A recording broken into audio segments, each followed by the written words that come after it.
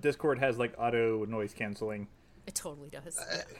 And it figures Paul singing his noise. My singing noise. Yeah. Yeah. I feel attacked. Well, finally an update that makes sense. Oh, shoot. Oh. Okay. Welcome back, everybody. This is Q-Tips, and we are the Video Store Junkies, and we are back to recommend some movies for you to stream over the weekend. And we're just going to jump right in, like always, because we're very efficient, and we're going to go to Bill. Hey, everyone. So, my theme for this week is Eugene Laurie makes the same damn movie 3 times. So, Eugene Laurie was a production designer, a French production designer. And actually, I think he was Russian, but he escaped from Russian while the getting was good and went to France. And he worked on things like La Grande Illusion, Renoir's La Grande Illusion, which is a great movie. It's one of those movies that they will make you watch in a film studies class, but unlike most of them, it's actually genuinely amazingly good. He worked for Sam Fuller, Charlie Chaplin, just all kinds of things, and he finally got his chance to direct. And I don't know what he was expecting, but what he got was, my first movie, The Beast from 20,000 Fathoms, which is not really known as a Eugene Laurie movie because it has special effects by Ray Harryhausen. And if Ray Harryhausen does your special effects, it's a Ray Harryhausen movie. It doesn't matter if Kubrick directed it. It's a Ray Harryhausen movie. It's a great movie and very influential. It's, a creature, atomic bombs in the Arctic cause a frozen dinosaur to thaw himself out. He escapes, he goes in the water, and he shows up in New York, stomps through the town, eating cops, crushing cars, in a really nice touch that resonates today. It turns out that his blood is poisonous. I think maybe it's supposed to be radioactive, or maybe it's a virus. Whatever. You should never unthaw things that are that old. It's based, and I mean loosely, on a Ray Bradbury story about a dinosaur that comes out and destroys a lighthouse. There's that scene in the movie, and that is virtually the only thing. But Ray Bradbury was really, big stuff at the time, still big stuff for me. And so they want his name on it. Great special effects. It's where Harryhausen perfected his dinorama technique of using mats to sandwich the creature in there instead of the old techniques of using matte paintings. Much cheaper, much more effective, actually. And it's fantastic. It's the inspiration for Godzilla. And you can't go wrong there. Eugene Laurie did a great job. It's moody, black and white, very well done. But it was just the start of things. And I will talk about the next one as I throw this to Renee. Holy moly, that's very intriguing. I'm excited to hear the rest of that. So I'm going to recommend something. I'm cheating because once again, I'm going to recommend something that was recommended last year. But oh my gosh, it was back in February, and it feels, I can't believe it was February of last year, because it just feels so much sooner, because this movie made such an impact, and that movie is Amsterdam. Yay! And so there's a serial killer monster thing in the river, and it's killing people, and it's bananas. And then there's Hube Stoppel, and Hube Stoppel is trying to find out, he's trying to solve the case. But it's sort of like Inspector Gadget, because he's got a young daughter, and she's like almost smarter than he is. It's a lot of fun, and it's crazy and entertaining, and there's a lot of really funny bits in it, but I liked it a lot. And that movie is called Amsterdam. It's available on Shudder, Tubi, AMC Plus, DirecTV, and Night Flight. And I kept that short and sweet, but what are you going to do? Speaking of short and sweet, let's pass this to Zach. Oh, wow. I think That's short. I was going to say, You haven't met Zach, have you, Renee? this is the He's first time neither in my short nor life. sweet. This is the first time in my life I've been referred to as either short or sweet, much less both of those together. But It was like the first time I had an opportunity for a segue, so I had to use it. Yeah. Okay, well, I appreciate it. And I will try to keep my first recommendation both short and sweet. And I guess I kind of have a theme this week, which I don't always do, but mine is kind of incidental, and that is controversial horror.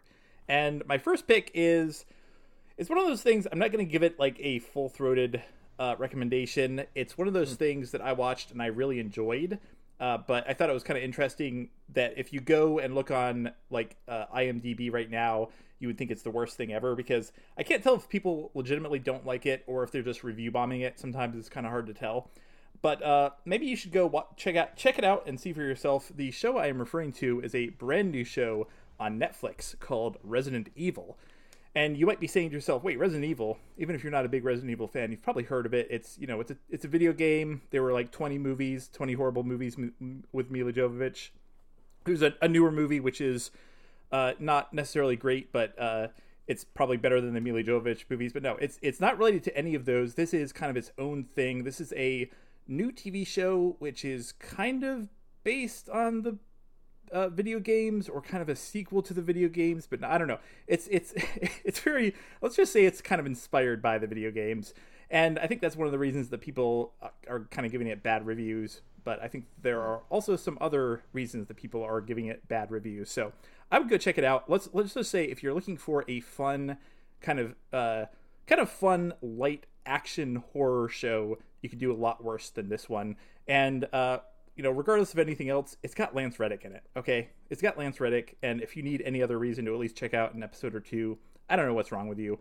But let's just say, the plot probably doesn't matter a whole lot, but it's kind of interesting in the sense that it cuts between, we learn very early on that there's been some sort of apocalyptic event, and it's cutting between these characters kind of right before that happens, and then 14 years later. And I don't know, I found it pretty effective. Like I said, it's not like award-winning TV, but I thought it was fun. It kept me entertained. It kept me, watching for 8 episodes, which is how long this series is. So once again, that is Resident Evil. It's on Netflix. I think there's some other Resident Evil stuff on Netflix, but it's the live-action 8-episode TV show with Lance Reddick. It's probably in like the new section right now. So yeah, check it out and see for yourself. Maybe you'll think it's the worst thing ever, like apparently some people do, or maybe you'll have fun like I did. And anyways, speaking of very controversial things, let's go to Paul for his first pick. Why, thank you, Zach. My first pick, well, let me just take you back in time to late 70s. I'm probably about 12 years old, watching TV, flipping through, probably a Sunday afternoon looking for movies. And I catch like the last 45 minutes or so of this one movie. And I'm like, this is kind of weird. It's got Bud Cort in it, and then it's got Sally Kellerman. Now, I'm 12. I don't know who the hell these people are at the time, but still. And is she like his fairy godmother or like an angel? I don't know. And then there's Shelley Duvall, and it's got all these people in it.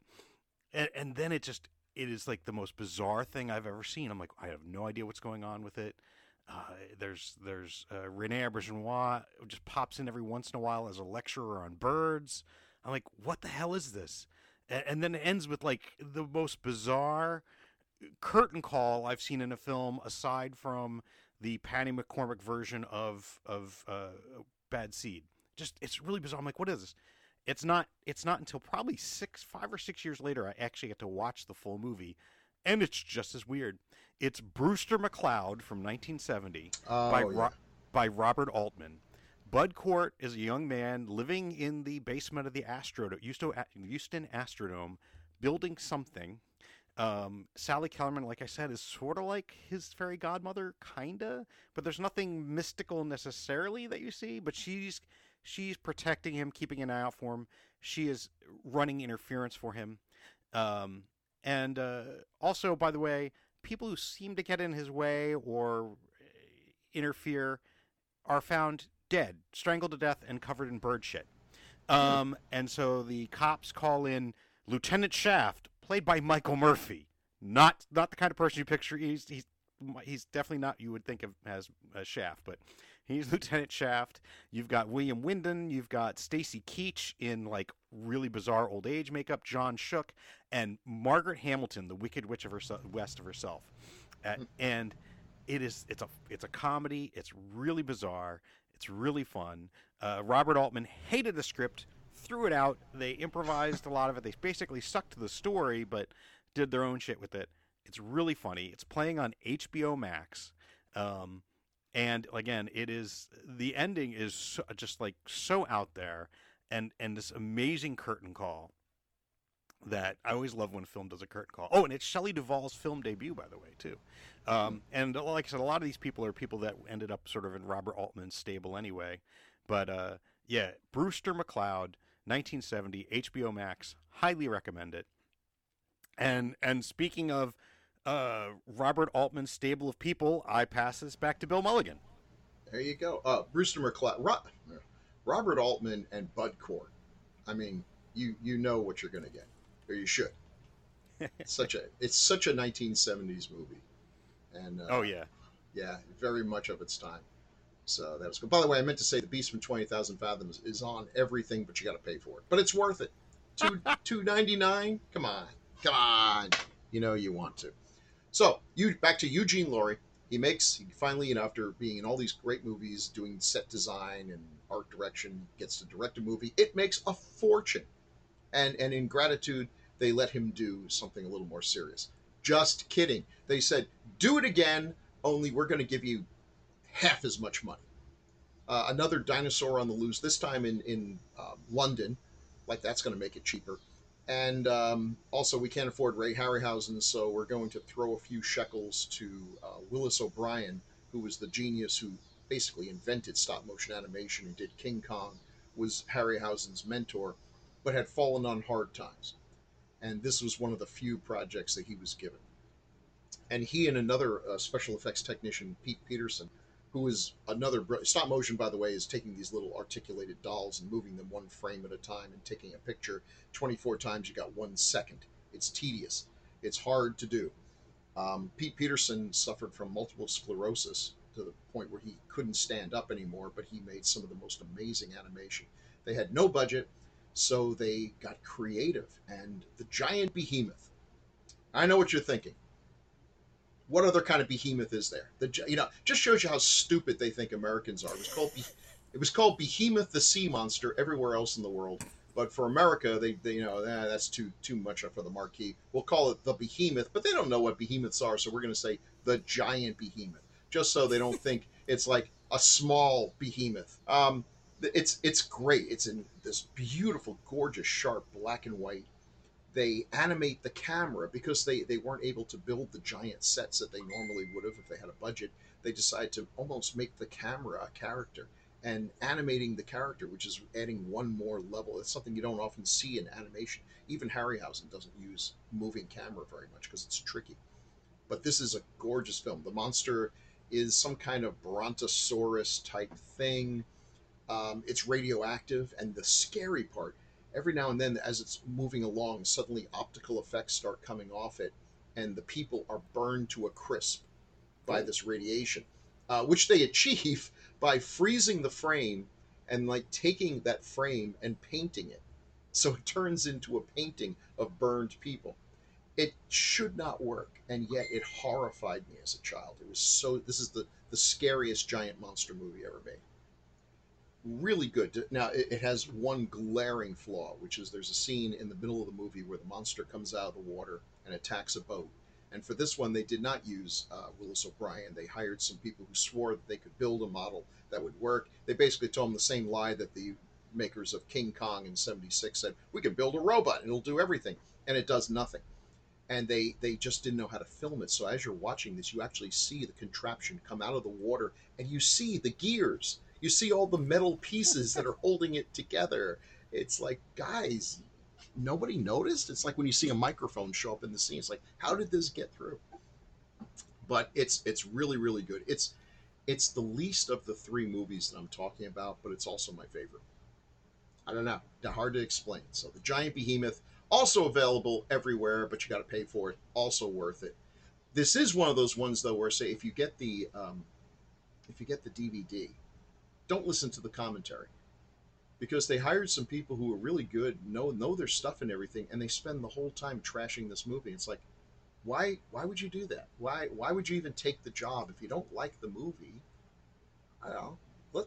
Throw it to someone who loves it. I mean, nobody buys a DVD and listens to the commentary track and basically is told what a schmuck they were for buying this movie. Well, just my complaint. Anyway, that's it. Sorry, yeah. I want to chime in real quick. The Giant Behemoth, as with many of Bill's recommendations, is actually available on YouTube in its entirety for free, so you can check it out. Yes. Many of the things I recommend are not worth copywriting or trademarking, so you pretty much can find them on. Just search around for a good copy, and yeah. So lots of fun, and you'll know exactly what I'm talking about when you get to that bad scene. Thanks for that, because yeah. And I will throw this again to Renee. Man, oh man, I'm excited. Watching a lot of movies on YouTube this weekend, apparently. So, do you ever think about like how hard it is for vampires nowadays? Because vampires, they like virgins, right? So Sure. yeah, I mean, my God, how do they even? I don't know what they're doing these days, but it's got to be really difficult. Yeah. And somebody who happened to be stuck in a similar situation. They go to a comic book convention. I'll let them know to go to. Hey, everyone, Congregates this weekend, by the way. Uh-oh. Just kidding. Sorry. Right. I'll just edit that out. It'll be fun. Even though you all will know you can't prove it. So much in a similar situation is Lauren Hutton, and she's just having a hell of a time. She's got to drink virgin blood before Halloween, or she's just gonna, shrivel up and turn in, to whatever kind of thing you turn into when you're a vampire that doesn't get blood. I assume you die, but still. So she's got to find a virgin before Halloween, and luckily for her, there is a young man, and that would happen to be one Mr. Jim Carrey, and he has a girlfriend, but she is just not, she's not ready to take that step with him. And, he ends up getting, kind of seduced by this woman. And, you're just going to have to kind of watch it to see what happens and all the fun and excitement they have. It's pretty fun. I haven't seen it. I should say I just watched it, but I haven't. I saw it a long time ago, and I haven't seen it recently, but it's still a good movie.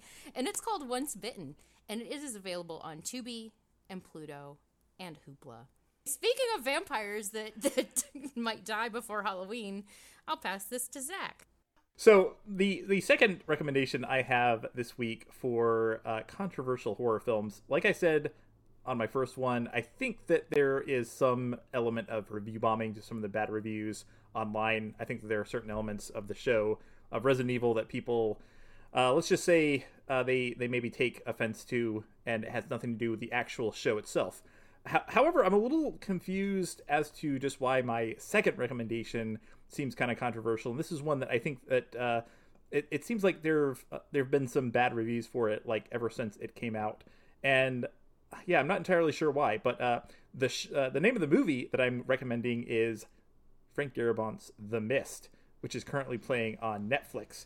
And if you don't know what this movie is about, well, it's based on a Stephen King story, and after a bit of a storm rolls through this small Maine town, and Thomas Jane goes to the store to pick up some supplies. And then a mist rolls in. And let's just say there is something out there in the mist. And it's not the sort of thing that you'd want to run into, especially in a mist where you can't see anything.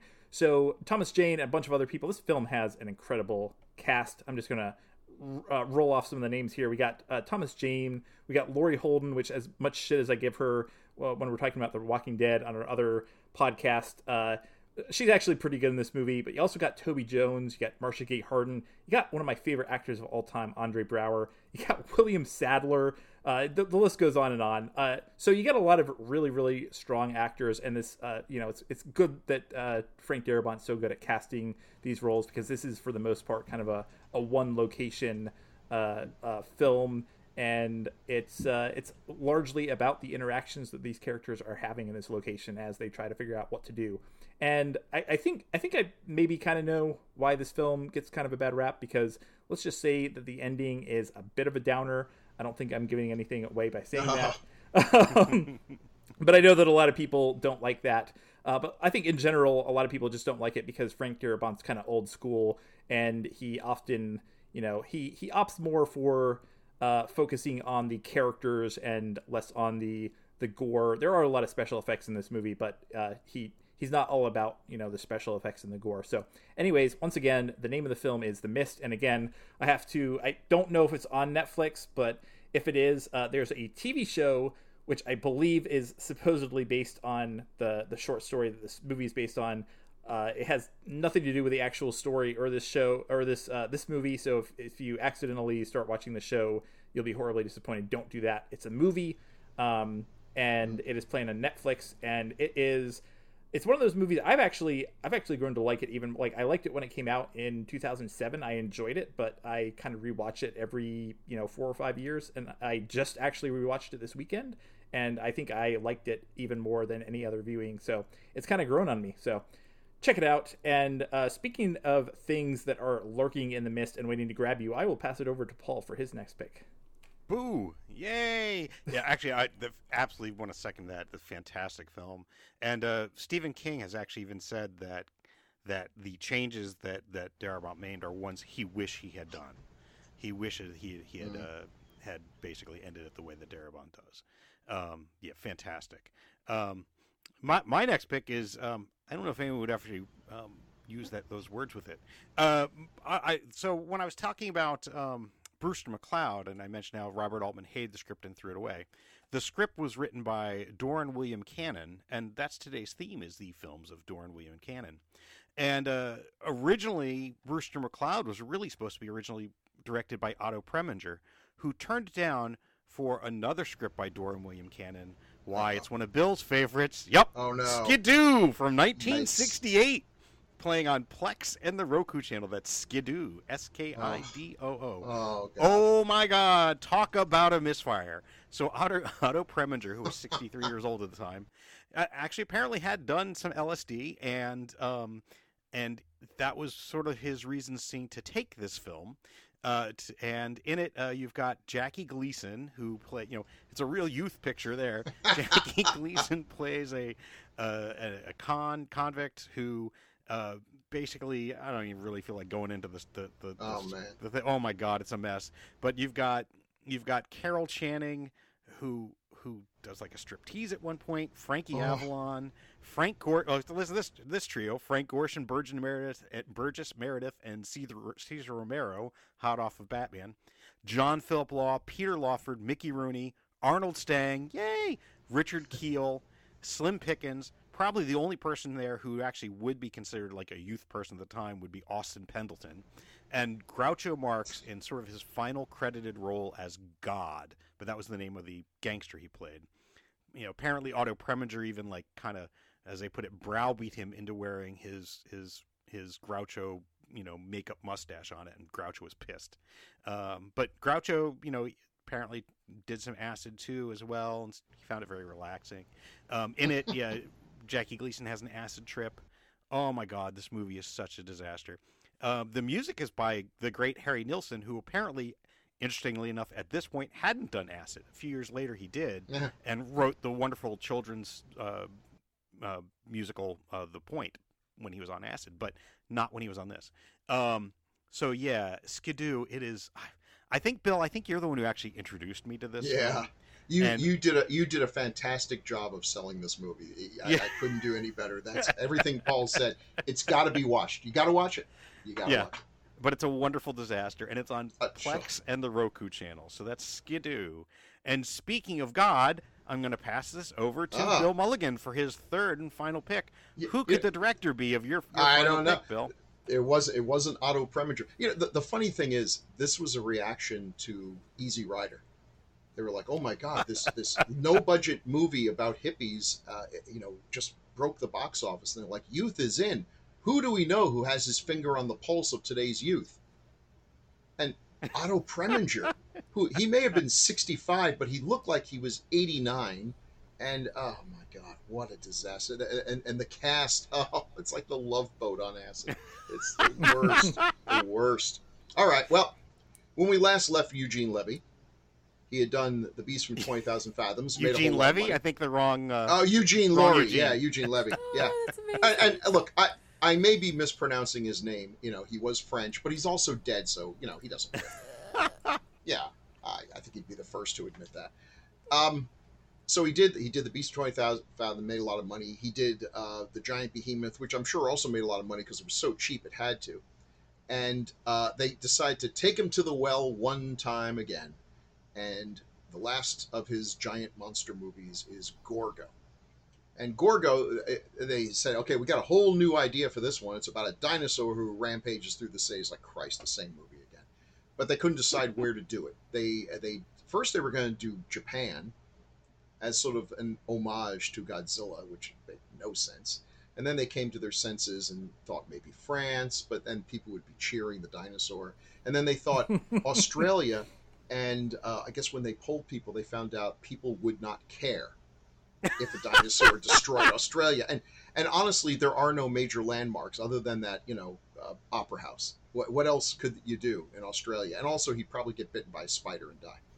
So they settled on. He could smash the giant rock that everyone knows about. Oh yeah. Oh gosh. Yeah. I don't think that'd be too compelling, though. Sorry. Yeah. So they decided to set it in England because England does have a lot of landmarks you can smash: Big Ben, London Bridge. I mean, there's just a whole bunch. But Gorgo. Now Gorgo does not have stop motion. It's a suitmation. It's just a guy in a suit filmed under slow motion. It's a gorgeous film. It's the only one in color. The color is candy apple pretty. I mean, this is such a great kids movie. And it's got one huge twist, which is just so brilliant no one had ever thought of it before, that Gorgo is this dinosaur and they capture him in a net. He's pretty tall, 60, 70 feet tall. He turns heads. They take him back to London and they're going to show him like King Kong. And okay, so you figure at some point he's going to break loose and cause some mischief. Meanwhile, back where they caught him, all of a sudden, his mom shows up, and it turns out that his mom is like 250 feet tall.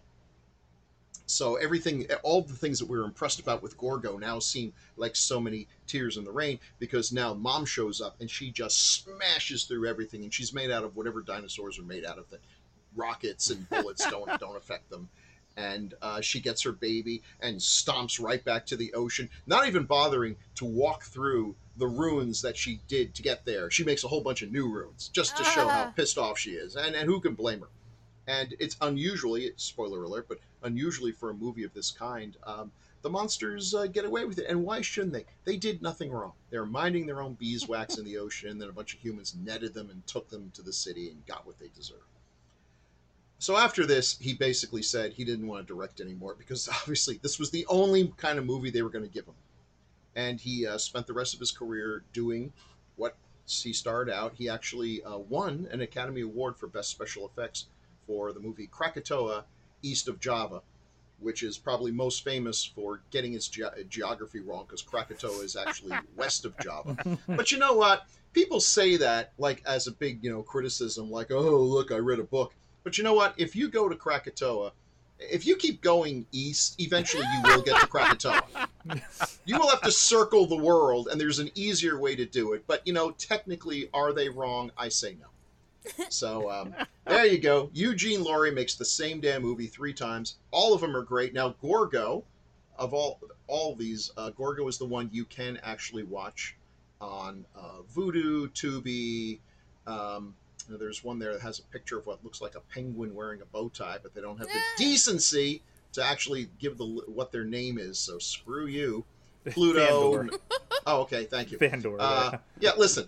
Let me talk to the guy in charge. Let me talk to the manager at Fandor. I'm sure you have a great service because you got Gorgo, but it would really help if you put your name there. Don't be embarrassed. I'm just noticing that like Night Flight and Fandor, and something that has a bad font, so I'm not going to bother trying to read it. Listen, really, some of these people, I'm sure they hired someone who went to school and gets paid a lot of money for graphic design. And I'm looking at this one here, and honestly, this is the kind of fonts that people used back when they had MySpace, where they would put like pink against red in front of an animated GIF, and it's stupid. Don't do that. Anyway, there's a whole bunch of things. You may have to watch ads, but don't worry about it. It's a Gorgo, lots of fun. Oh man, just so much fun. Such a fun movie. They also made a comic book by Steve Ditko that was actually kind of fun too. So there you go. That's my 3 for this week. And wonderful. I'm done. I'm finally done. He's finally shutting up. Yeah. Oh, I love it. Oh my gosh. Oh. Does anybody have anything else, or does anyone have anything else to out? Oh, jeez, you guys. Or does anybody Songs? have anything to sing us out with? Yeah. Why? Yeah, actually, there were a whole lot of choices this time. Actually, like at first, I was thinking I could do the opening theme to Brewster McCloud, and it's by this young composer named Francis Scott Key.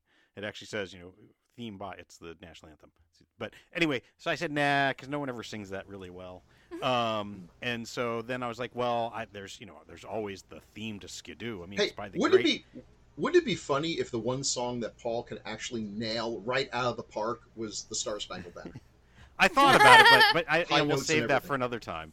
Okay. No, because I mean, I've got a Harry Nilsson tune. Come on, Harry Ooh, Nilsson. okay. Yeah, because he did the music for Skidoo. I'm not going to do the theme to Skidoo because I can't do a good Carol Channing. But what I can What? do. Everyone can I do Carol Channing. I know, but surprising. But I can do a really good Otto Preminger and Harry Nilsson because they did the closing credits. So here we go. Yeah. Stop! We are not done yet. Before you skidoo, we'd like to introduce our cast and crew. Jackie Gleason was Tony Banks, Carol Channing, Flo, Frankie Avalon, Angie, Fred Clark, a tower guard, Michael Constantine Leach, Frank Gorshin the man, John Philip Lawstash, Peter Lawford the senator, Burgess Meredith the warden, and then it goes on, and I'm not even going to bother. Oh, really? Oh, yeah. Wow, Yeah, Burgess I know. Meredith was Surprising. in a movie, too?